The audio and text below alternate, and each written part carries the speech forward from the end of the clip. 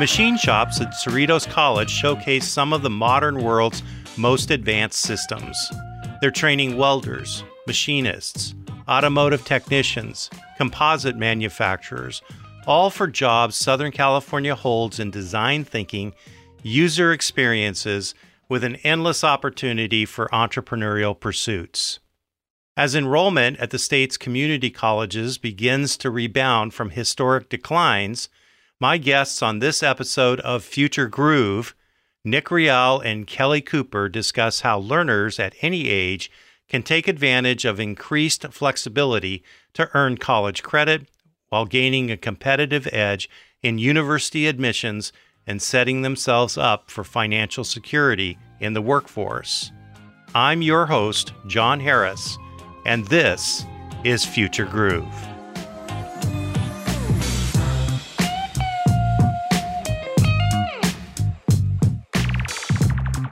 Well, welcome, Nick Rial and Kelly Cooper, two of my favorite people in terms of thought partners and thinking about the future.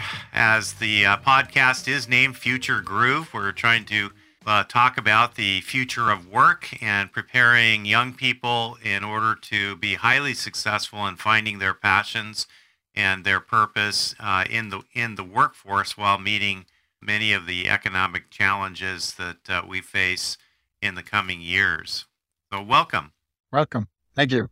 Thank you. I'd like to begin really kind of with the story. Both of you are in higher ed in the community college space, and I've known both of you for a number of years now, I think, and I know a little bit about kind of where you started. I think Kelly and I grew up in the same city. We didn't know each other, but I think we went to the same ice cream store and probably ran into each other and didn't even know that when we were young. And Nick, we've interacted here and there because Cerritos College is a community college partner, regional partner for the Downey Unified School District, which is my current position as Director of College and Career Readiness. But I'm not sure I know a lot about the stories kind of in between in terms of how you got to this place where you're passionate about preparing students for the future in the career technical education space. And I want to know a little bit more about your journey from your youth to where you are now and supporting these highly effective and much needed programs. I think maybe we'll start with Kelly, if you would give us a little bit of background in terms of how you got into CTE, and then we'll turn to Nick. Well, honestly, John, it never dawned on me to not be in CTE. My grandparents were electricians and lumberjacks. My parents worked in real estate and in the building trades, and we always did well and worked together. It was a great combination of working as business people and working with our hands, working outside, working inside, whether that be building houses or selling houses or flipping houses before they called it that. And we always celebrated this kind of entrepreneurship / maker perspective. It wasn't until I got into college that I realized some people didn't follow that path. And then when I was in my 20s, I worked in the building business, and then I ran a lumberyard. When I was almost 30, I ended up going into teaching because I had kids, and the construction business is a very early in the morning business, as is taking kids to school. And when I got into education to have more availability as a parent, I started teaching full time. And it's only then that I learned that there are kind of two sides, this academic side and the CTE side, which never really made sense to me, because if you're going to college or a university, it's because you want to do something as your life's work, or you want to do something where you're going to make a living at that. And I think that culturally, somehow in the 80s and 90s and in later years, it became this division of you're going to go in one direction or another, which just truthfully never made sense to me. So I preferred to stay where people were makers and where they were running businesses and where there was a lot of equity, a lot of talent, and creating infrastructures and driving forklifts and building and wiring and welding and all of these things to really build neighborhoods and families and communities. And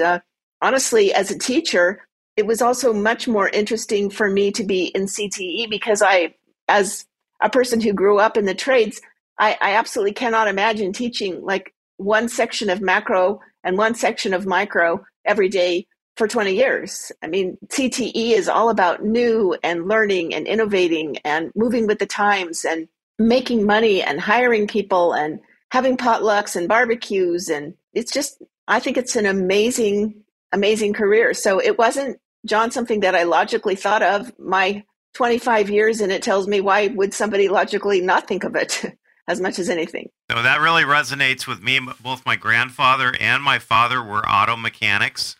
And so I grew up in my teenage years working on cars with my dad at my grandfather's house. Actually had a large garage. And I think in the course of time, we changed out 3 engines, overhauled I don't know how many engines with ring jobs and all of that kind of stuff. And so I was that working with my hands was no stranger to me.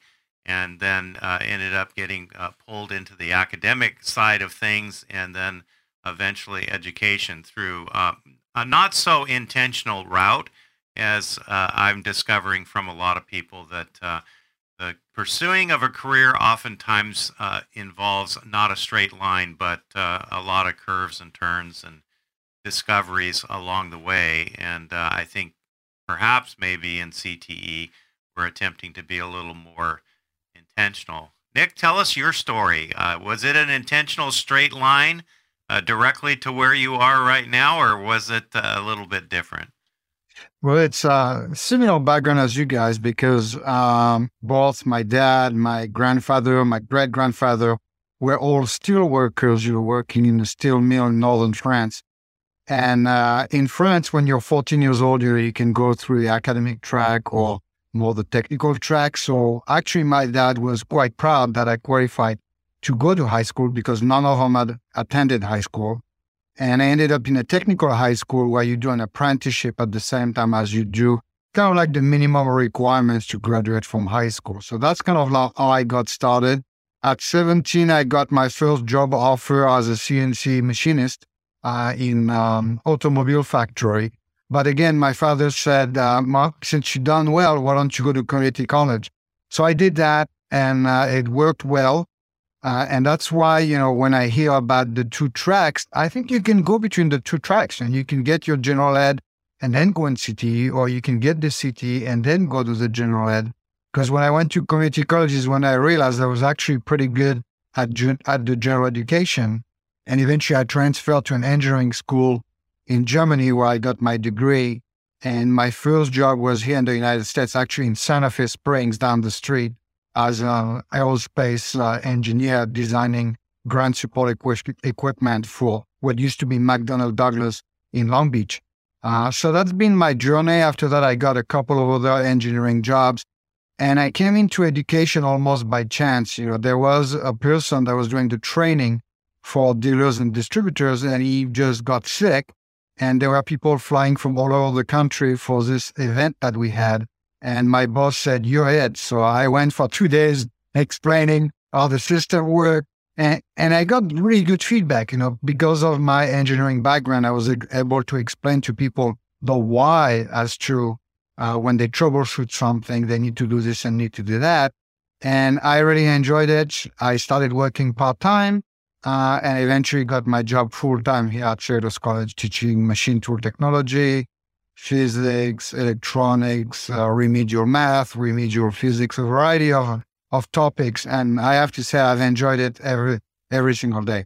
Your comment about, both you and Kelly's comment about the dividing of students between those kids that are going to college and those that aren't, sort of the academic versus the working with your hands kind of dichotomy, seems to be, in my mind, a false dichotomy. Like, we really should not be identifying students as students that are going to college and students that aren't, but rather asking them the questions about what they're passionate about, what would they like to do eventually, give them some experiences so that they can really make that decision in an informed way. There's been a number of students that I've seen that have gone into a hands-on pathway and concluded, Oh my goodness, I didn't know it was this. This really isn't for me. And that's a really important discovery as well.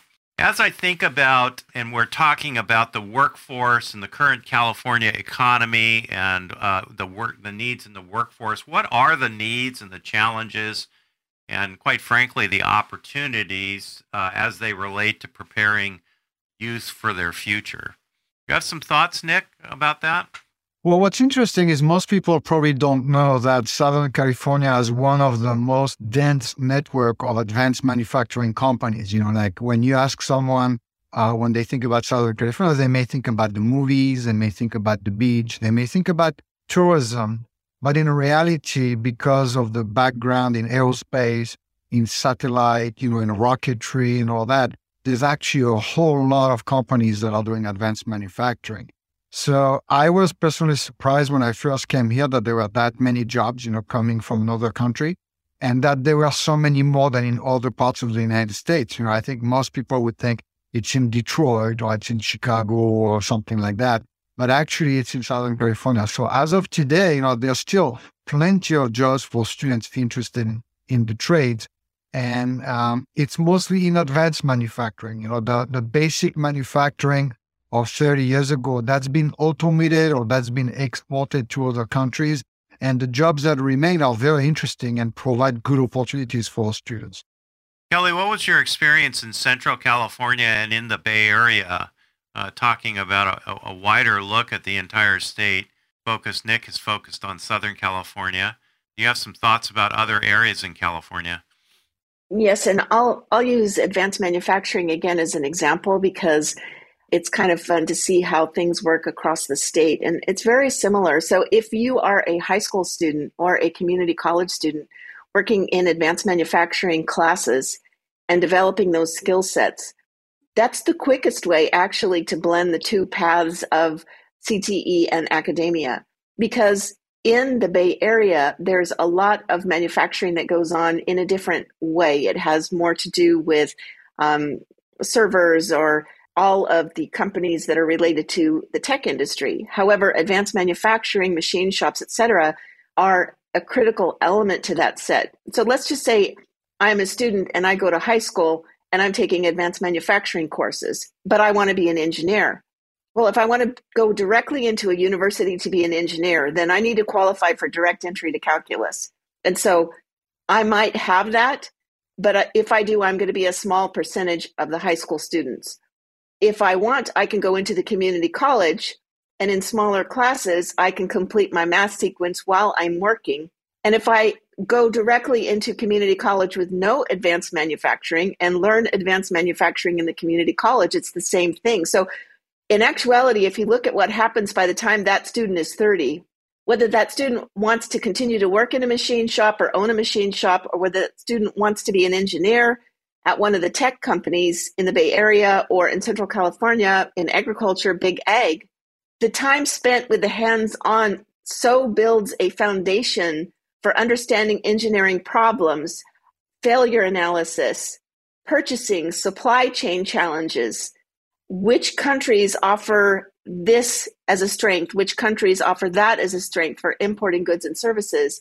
What ends up happening is whether you want to stay in a hands-on mode or whether you want to be an entrepreneur or whether you want to be an engineer, those foundational skills at equipment, manual equipment and automated equipment only enhance your career.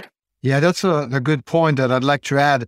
If you take trigonometry as a class, because you have to take it, it is what it is. But if you take trigonometry after you've worked in a shop or you worked in manufacturing, you can easily translate or you can easily imagine what it is that you're learning. And I think that helps maybe students also don't have too many abstract skills, that they could understand it as well as the other kids, but for some reason they can't connect to something real. That allows them to see those objects, a representation of something that they know. And then that allows them to go through the material, because a lot of those classes, I took them, they are quite abstract and they are not related to something that people have experienced. And there are some people that are good at learning that material, some that are not. I think having that background of working, and like you said, earlier, working on cars or working on anything, it allows you to imagine problem in 3 dimensions, and it allows you to say, well, I'm going to pass that class because I need that class to do this, and I understand what that is, as opposed to being something very abstract and you're not sure really what it is that you're trying to do. So I think that really helps. One of my favorite memories was standing in the back of a room filled with high school students that were hearing a presentation from industry, and they were doing some examples up on the screen about how they calculated different things in game programming. And I remember overhearing one student turning to his buddy next to him and saying, "Shoot, I should have paid more attention in math." And it just was an example to me that you can learn math in the abstract, I suppose, but it becomes much more concrete and real when you're trying to accomplish something that is meaningful to you in terms of a problem-solving kind of thing.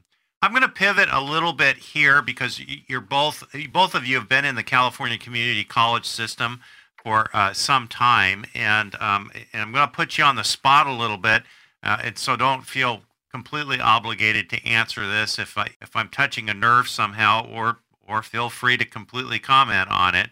But I oftentimes wonder, with my entire career being in K-12, but having been in higher ed as a student through some graduate programs, I oftentimes wonder, what is the biggest misunderstanding of the California Community College system as a member of higher ed? Because it seems like the vision and mission is a little bit different, and maybe you can help me understand or bring this into context a bit better, a bit different than K-12 or the university. I work part-time at Cal Poly Pomona, so I have an experience as an instructor in more of a somewhat research institute. And the main difference is that the person that teaches at a community college usually has a background that is not research-based as opposed to a university, right? So the university, your instructor was very good as a student and got their PhD and did their research. And teaching maybe wasn't that important in the evaluation. So you end up with a teacher that explains it maybe well, maybe not so well. Whereas at the community college, because we are more of a teaching organization, somebody who really is passionate for research isn't really going to apply here. And then somebody who's not interested in teaching is probably not going to apply here either. So we end up with faculty that are, I think, a little more responsive to the needs of the students. And I think that makes a big difference. The experience I can share is the one of my 2 daughters who came here at Cerritos College and 2 classes here. I personally wanted them to experience that because I know there's some really, really good instructors here. And when they went to the UC, both of them, they told me that the explanation that they got here were far better and helped them along the way in their studies. So I think there is a misconception that somehow you're getting some kind of a discount education at a community college, but I would say that's quite the opposite. Yeah, you get instructors that are more passionate and that are more passionate in you succeeding as a student, whereas at the university, you're more of a number, and if you do well, you do well, but you don't get that extra care, I would say, that makes a big difference. So that's my feedback on that. Okay. Kelly, your perspective on it? Yeah, I'm going to agree with Nick wholeheartedly and add just a few more things. The community college is more applied rather than theoretical in nature. And as such, when you're in a university and you learn how to do something, in the community college, you also build that something rather than just look at it with example use cases. And in the doing it, you're able to see how it works and how it doesn't work. So as a student, if you want to work in a field, you're generally going to start in an entry-level position, go into a supervisorial or frontline position. Then you're going to find whatever in the company you like, whether that be marketing or R&D or supply chain operations, et cetera. If you do that without having done the hands-on application piece, then you don't really have a sense of what can go wrong, a sense of project management, a sense of really understanding what goes into meeting quarterly results. What you understand is how to read a balance sheet, but you don't know how to get the line going to where you're actually going to hit your mark. And so the other thing is that just talking from a cost perspective, if I want to go into a top UC, I have to have above a 4.0 GPA. If I go into a community college and I get that applied perspective and I earn a 2.8, in some cases a 3.0 GPA, and complete a pathway, then I can look at whatever, with one or two exceptions, I can look at whatever UC I want, and they're going to take me. So if I say to myself, and it's generally a parent that is saying this, rather than go to the community college, we would like you to go directly to a university. Well, if you have even a 3.5 or a 3.6 GPA as a high school student, you're going to make a decision on which university is going to accept you based on that and sometimes on another score. Whereas if you go into the community college, you get that hands-on perspective, you finish your first 2 years, you get all of this application process, then basically you sit down and select which among several universities you want to go to because you have a guaranteed admittance to those. And so at the end of the day, parents need to know that if you have a 3.0 to a 3.9 GPA student, a community college is going to leapfrog your child into a top university, not keep your child from a top university. And that child is going to get this guaranteed admittance with all of that hands-on knowledge. And lastly, if that child struggles in English or struggles in mathematics or struggles in anthropology or speech class, there's going to be about 30 or 40 at most students in that class versus 500 students in that freshman comp class. So the universities where I'm most familiar, let's say, for example, University of California at Santa Cruz, they still see a 30% dropout rate for freshmen, even those freshmen that can get into that university. Whereas the first 2 years in a community college offers your child the opportunity to change majors, to do a little bit more career exploration, to see what it is that they like. And it is not going to slow them down because they're going to be able to get into pretty much whatever state university, CSU, or UC that they're interested in, with one or two exceptions with impacted programs and things like that. I really appreciate the focus on the student experience, and here on the Future Groove podcast, we like to really get down to the nuts and bolts of how things work. And so I don't know how much of a touchy subject this might be, but from the K-12 perspective, oftentimes we see our students go off and then they wander around the community college campus for 2 or 3 years, taking a variety of unrelated electives without much direction. From your perspective on the community college side, what is all of that about, and are there some measures that are being taken in order to make sure that that students are able to really zero in and focus on what they would be good at, what their passions are, and what their life purpose might be discovered there? Well, I think what you described was true maybe 15 years ago. We've made a lot of efforts. The first big effort, I think, was with the ADTs, the degrees for transfer. So if somebody wants to do economics, they're going to do the classes in the ADT transfer path, and they're not going to take this esoteric economics class that maybe the instructor created because they're passionate about the subject, but that does not necessarily transfer into a specific class at UC, right? I think that's one of the big advantage of the ADTs is that they don't wander around in classes, even within their own topic, their own field, their own major, that are not a direct, transfer to the university. So I think that's the first main thing that the community college has done that has really improved the outcome for those students that their goal is to transfer. And then the second part, a little more recent, has been the college promise, that basically keeps them on track with their English and their math. Because one of the things we noticed before is that if they're interested in economics and they're interested in commercial music, if they're interested in biology, they would take all those classes related to their major, but they would tend to leave not as much the English, but really the math. Unless they had to take the math as a prerequisite to one of their classes, they would avoid it and put it at the end. The Promise basically takes care of that because they have to do it in a sequence.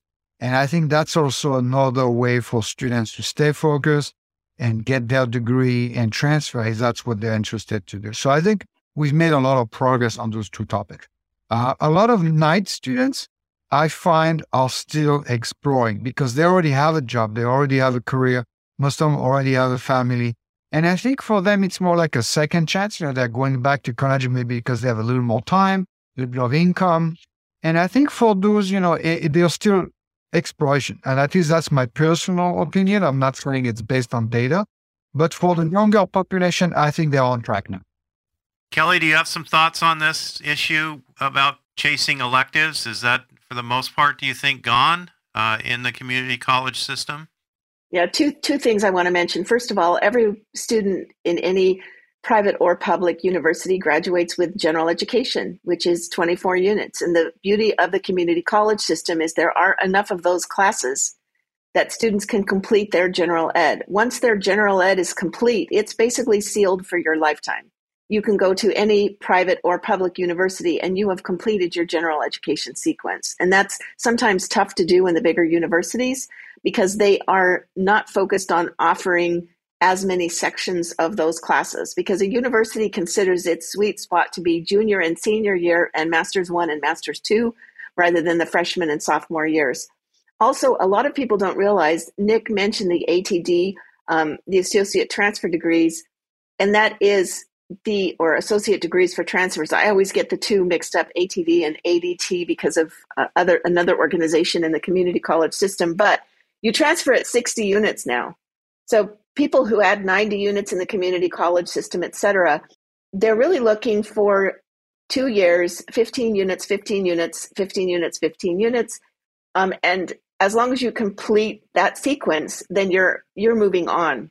The beauty of the electives is not to pile up electives, but it is to do some exploration. And the community colleges encourage what they call meta majors, which is, hey, are you interested kind of in technology, or are you interested in English and social sciences, or are you interested in math and science? And counselors will help you to select electives in those areas. So the one kind of too blunt thing that I want to say is that a lot of the overage of units has in past years had to do with parents informed by when they went to college 18 years earlier, what they wish they would have studied, what their friends are studied, what their most successful neighbor studied, and then they find it's not a fit for their kids. And so well-intended parenting is as much a part of taking too many exploratory electives as is the system.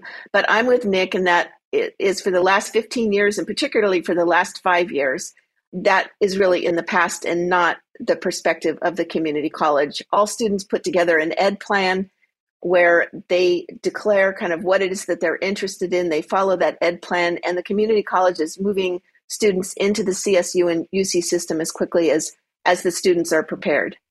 Really, really good points. Focus on the present and the present needs rather than focusing on something that was, true 10 or 15 years ago, which leads me to the next topic, or really the next question, and that is currently, today, December 2nd, 2022, which is when this recording is being made, what are the California issues in the workforce? What is it that we should be really attending to in terms of the opportunities, but also the needs? I know I mentioned this a little bit earlier in responding to the current California economy, but I'd like to kind of revisit this in coming back and saying, what are those California needs? And, how loud is the alarm sounding in terms of supplying an educated workforce pipeline to fill positions that are empty? It seems like, Nick, every time we talk, you and I are talking about empty seats, jobs that can't be filled because there's not a pipeline of individuals that have been prepared in order to enter those areas. So let's talk about that a little bit. What are the California needs currently? So again, in Southern California, there's really a high demand for the fields that I work with on my campus, which is related to the trades. There's no shortage of jobs for that. I think for a parent or for a student, that's going to look into those careers, and even if they are interested in general education, it's very important nowadays to have a core competency with some kind of a software program, whether it's in, again, commercial music, CAD design, machining. It doesn't really matter what field you're in. Today, you really have to have really good competency with one software. And what we see today is the need to get like an industry certification, whether it's a Microsoft specialist certification, an A+ certification, a certified SolidWorks certification. It almost really doesn't matter which one, but it shows to the employer that the person persevered, went through the test, spent hours on it on their own time, as opposed to just doing the minimum that's required to get the grade. And I think to get that job, that really makes a big difference, whether it's from a CTE perspective or any kind of other job. So I think that's the one thing that I wanted to mention, that industry certification. And then in terms of getting a job, anybody that has gone through a CTE program typically will get a job, very easily. The other ones that didn't do that, they are competing amongst a lot of people with very similar skills.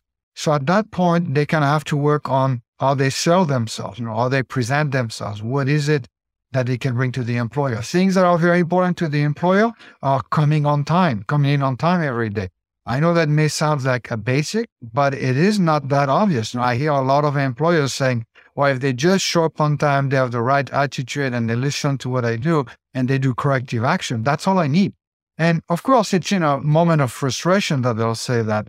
But those are still tips, that we want to give to the youngsters, which is those basic skills. You really need to have that to be successful in the workforce. Yeah, thank you.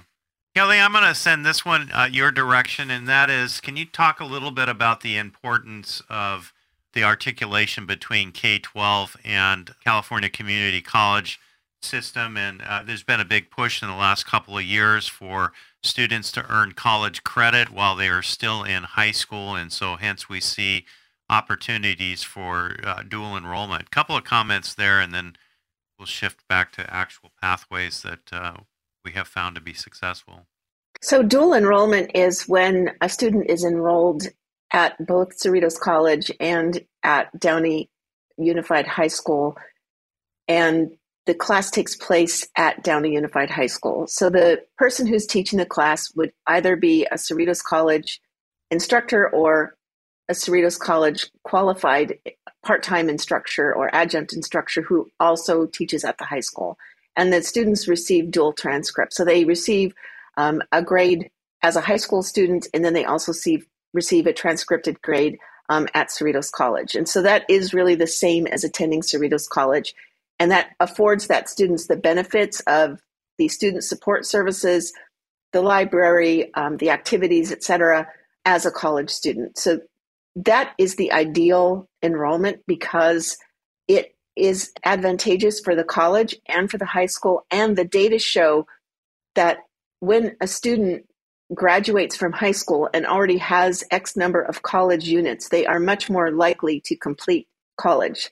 And so it really is beneficial, especially for students who, pardon me, John, are thinking, I really don't want to be in high school. I want to be done with high school. Well, you're a college student at the high school campus, right? And then articulation is a little bit different. So in articulation, basically, we reverse engineer what Cerritos College is doing and mirror their curriculum in both cases. But in articulation, that student is a high school student and is taking the class. And then when they transfer to Cerritos College, then on their transcript, they do not have to take those courses. And typically after a certain number of units, then those original courses will be transcripted or noted toward their graduation from Cerritos College as well. So there's compliance differences between the two. But in reality, what happens is that the students in the high school get a taste of college,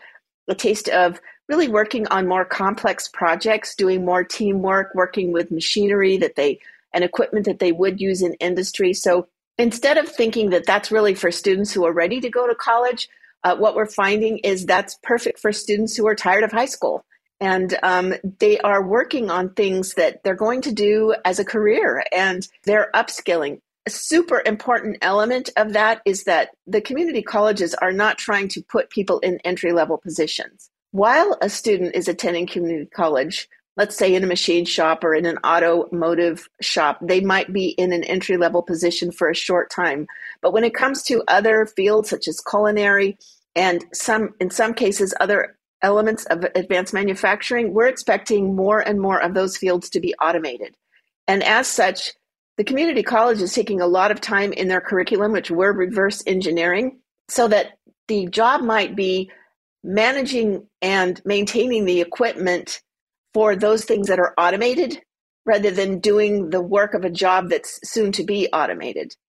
And so we really want to make sure that students are upskilled and have these more professional level skills and professional level certification while they attend high school through articulation and through dual enrollment. Because another thing that hasn't been done for 15 years is that the community colleges are not just trying to give somebody a degree and a diploma and then send them out to start their very first entry-level position.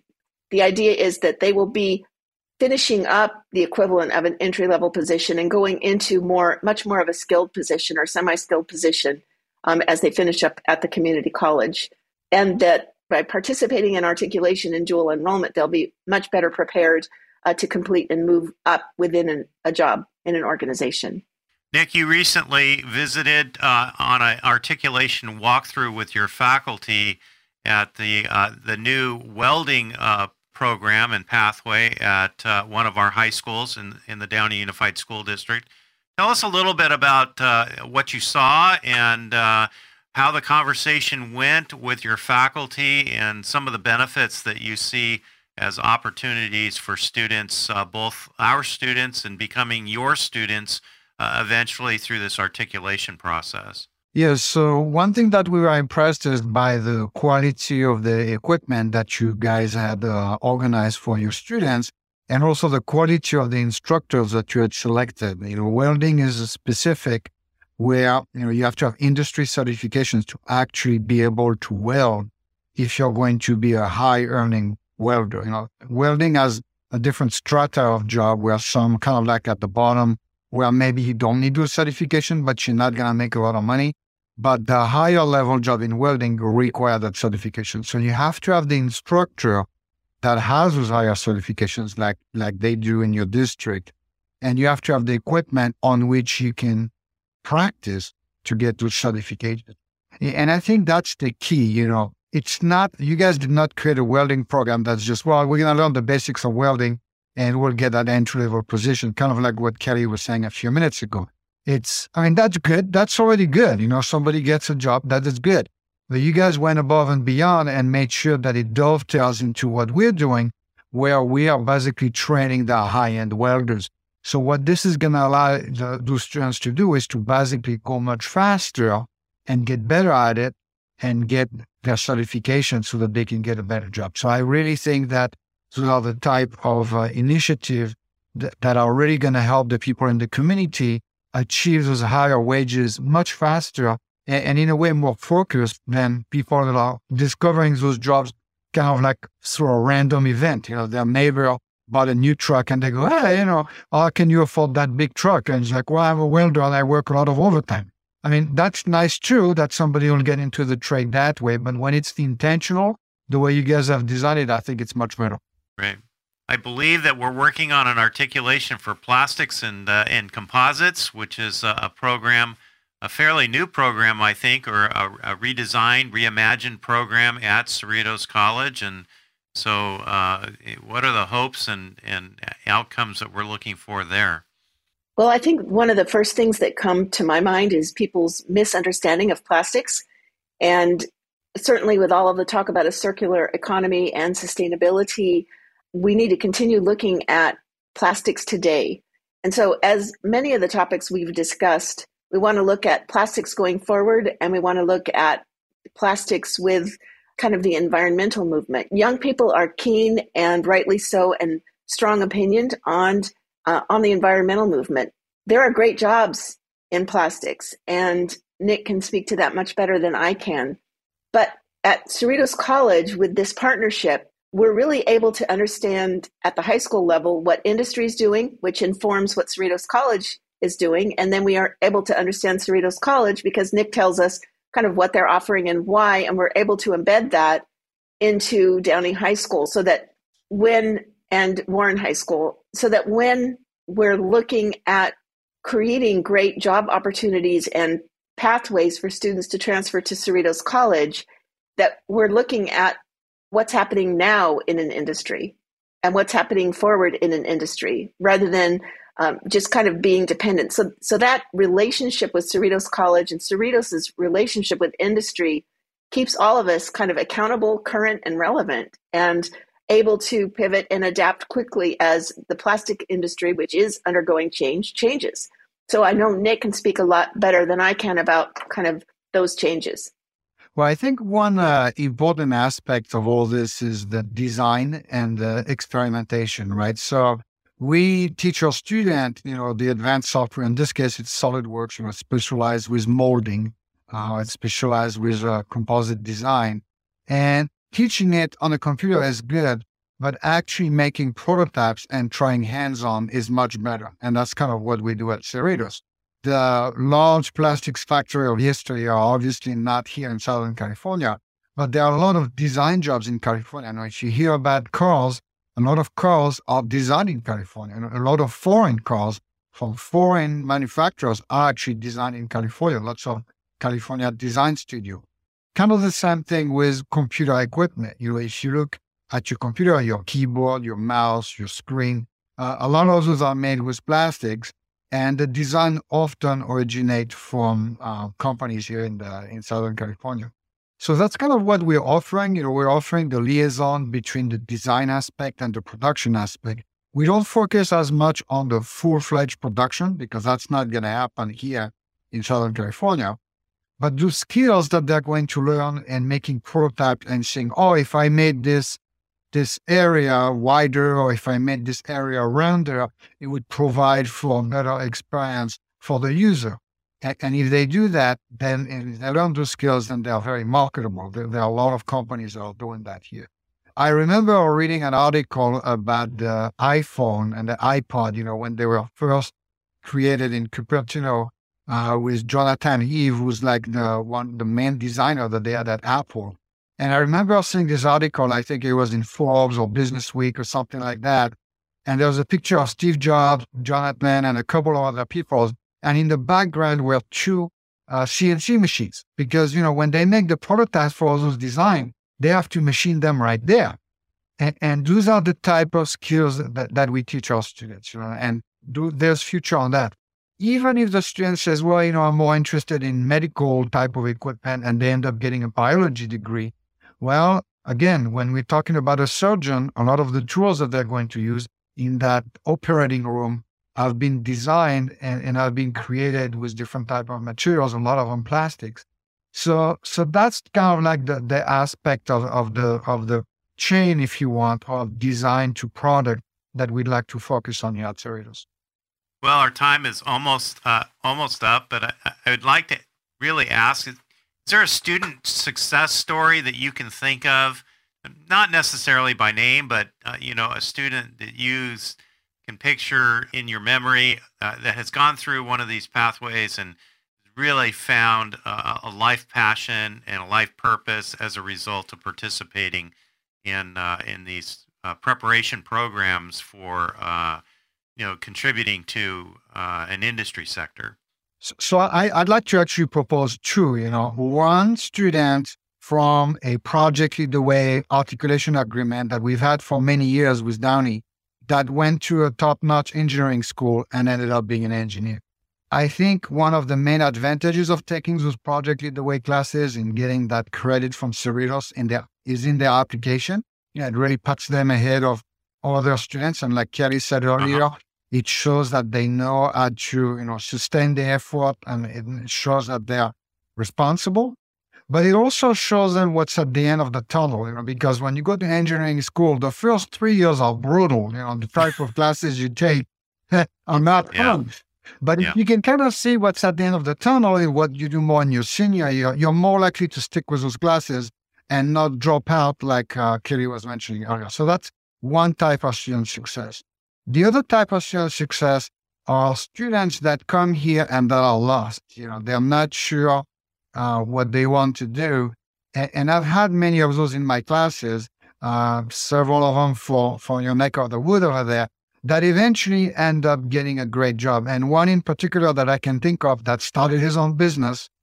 And what he said is, when I started my own business, it was just myself, a couch, and a CNC machine. I slept on the couch. I ate on the couch. I wrote my invoices on the couch, and I was working on the machine nonstop. And that particular student now has about 4 machines, and he has, 2 employees working part-time for him. So I think that's another type of success, which is more like an entrepreneurship success, where that's possible. Once you know a trade, you can very easily become an entrepreneur. And if you don't like working for somebody and you like working for yourself, that's another option. So those are examples of people I can think of right now. Oh, that's great. I like to always end our episode with the question of what is your future groove when you think about the future and you think about the next couple of years and the contributions that you as an education professional can contribute in that particular area. What would your future groove be in terms of a success story in the next few years? So I can start. And, one of the big initiatives we have here on our campus right now is our learning and career pathways. So basically, I think Kelly mentioned something like that. We have those meta majors. And my hope is that by exposing more students to those meta majors and the ones from the trades, is that we can show that, there are job opportunities for doing that. And it's not because you're taking those classes that somehow you're tracked into it and that's the end of it. Now, on the other, it's actually the opposite. It's going to enrich your life and it's going to make it easier for you to understand those more, abstract classes and make it and basically be successful. So working on that aspect here on this campus is kind of like what I'm looking at for the next couple of years, making sure more people are exposed to this. That's great. Kelly, final words? Sure. For me, it's about students on the edge, and that would be immigrant students or students with learning challenges. That would be students who are coming back to school, whether they be high school students who left or 55-year-old students who are looking for a career change, and helping find ways or alternative paths for those students to really thrive, kind of sidestepping or working through different paths to their goals rather than only the traditional pathways to their goals. And at Downey Unified School District, we're working on, for example, a different type of mathematics, advanced CTE mathematics, which will be a third-year math, which is difficult for a lot of students to complete. And it's going to be based on work-based learning, which Nick talked about, which is you're making things and solving problems in making things and get so confident and comfortable in what it is that you're making that the math seems logical and obvious rather than challenging. And students will still receive their, UC articulation. They'll be able to use that math as they go to Cerritos College and other programs like that, where we can really make sure that the students who are not in the top 10% grade point averages, whether that be at Cerritos College or whether that be at Downey Unified School District, where those students are really respected and honored for all of the talent, creativity, and ideas that they bring to the table, and that we find a way to really shepherd and steward them through to success.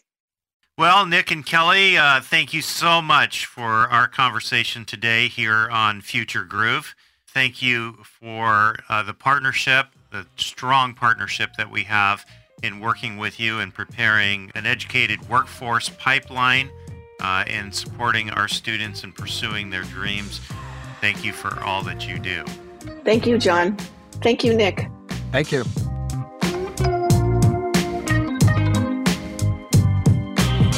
Thank you for joining us today on the Future Groove podcast. You can find the show notes for this and other episodes on the Future Groove website by connecting to futuregroove.com.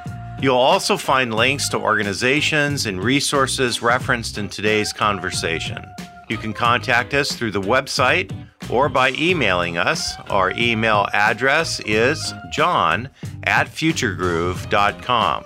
We are especially grateful for our executive producer, Kelly Cooper, and our pre- and post-production engineer and studio master, Nicholas Chamberlain, at Every Word Media. Until next time, I'm John Harris, wishing you all the best in finding your future groove.